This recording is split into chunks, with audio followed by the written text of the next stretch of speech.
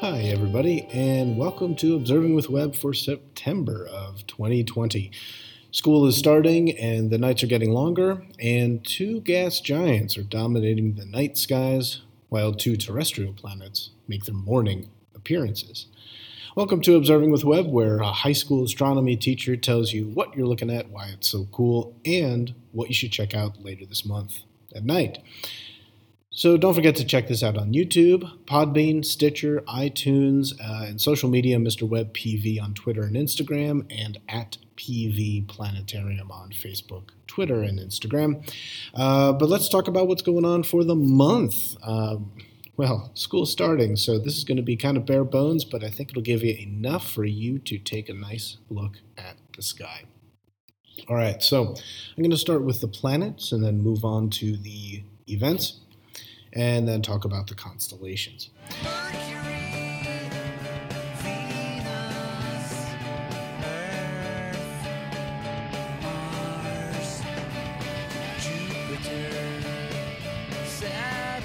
So the planets, you might have already been noticing, Saturn and Jupiter are looking just gorgeous out there.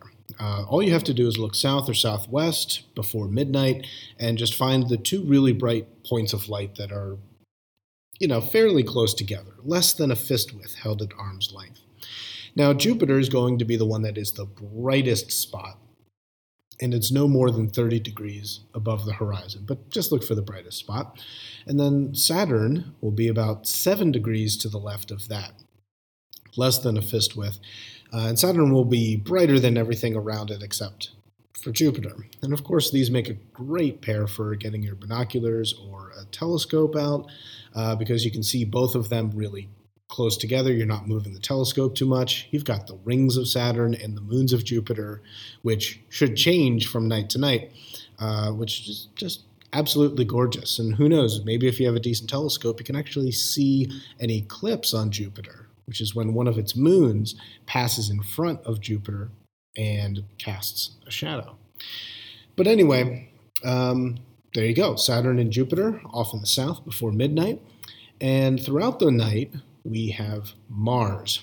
Mars moves from the east to the south to the west, east around sunset, south around midnight, and west in the morning. And all you're looking for is the non-twinkling reddish-orange dot. And I believe next month we're getting to an opposition, which means it should be pretty good for observing, which I will talk a little bit about next month.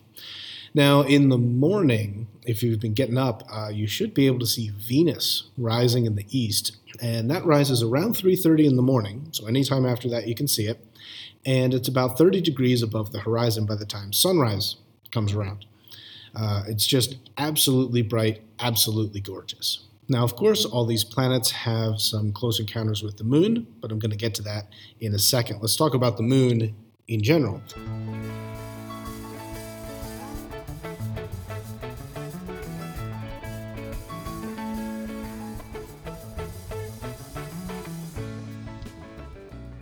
Now, the full moon was on the 2nd of September, and so that's visible all night.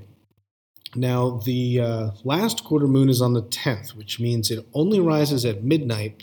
The left half is lit up, and you can kind of see it into the morning daylight as well.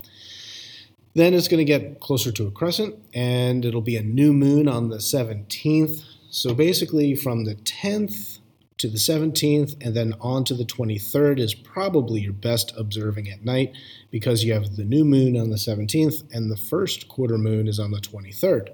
That's when the right half of the moon is lit up and you can see it up until midnight when it sets. So what does the moon actually do in terms of having nice close encounters with these planets? So on September 5th, that would be tonight as of this broadcast, the moon and Mars will be pretty close together. Just get out after 9:30 and find the moon, and red, ruddy Mars will be right nearby. It shouldn't be too hard to find. Mars will be a brightish, reddish dot, pretty darn close to the moon. And then on the 14th, 14th of September, you have a close encounter between the moon and Venus. So you have to go out after 3:30 in the morning. That's when they rise. Venus and the moon should be really easy to spot. Venus will be very, very bright. The moon will be its big, beautiful crescent, and it'll be about 4 degrees to the left of Venus. This is a good one for the camera. If you have a good zoom lens, you could find a nice, good picture of those two next to each other and go from there. Now, about another week later, it looks like most of these are about a week apart. Another week later, you have the fall equinox. Now, you've got all locations on Earth, just about, experiencing a day of exactly 12 hours and a night of 12 hours.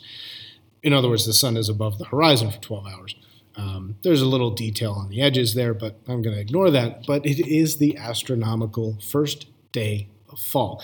Even though, in terms of meteorology, the month actually starts, fall pretty much starts at the beginning of September.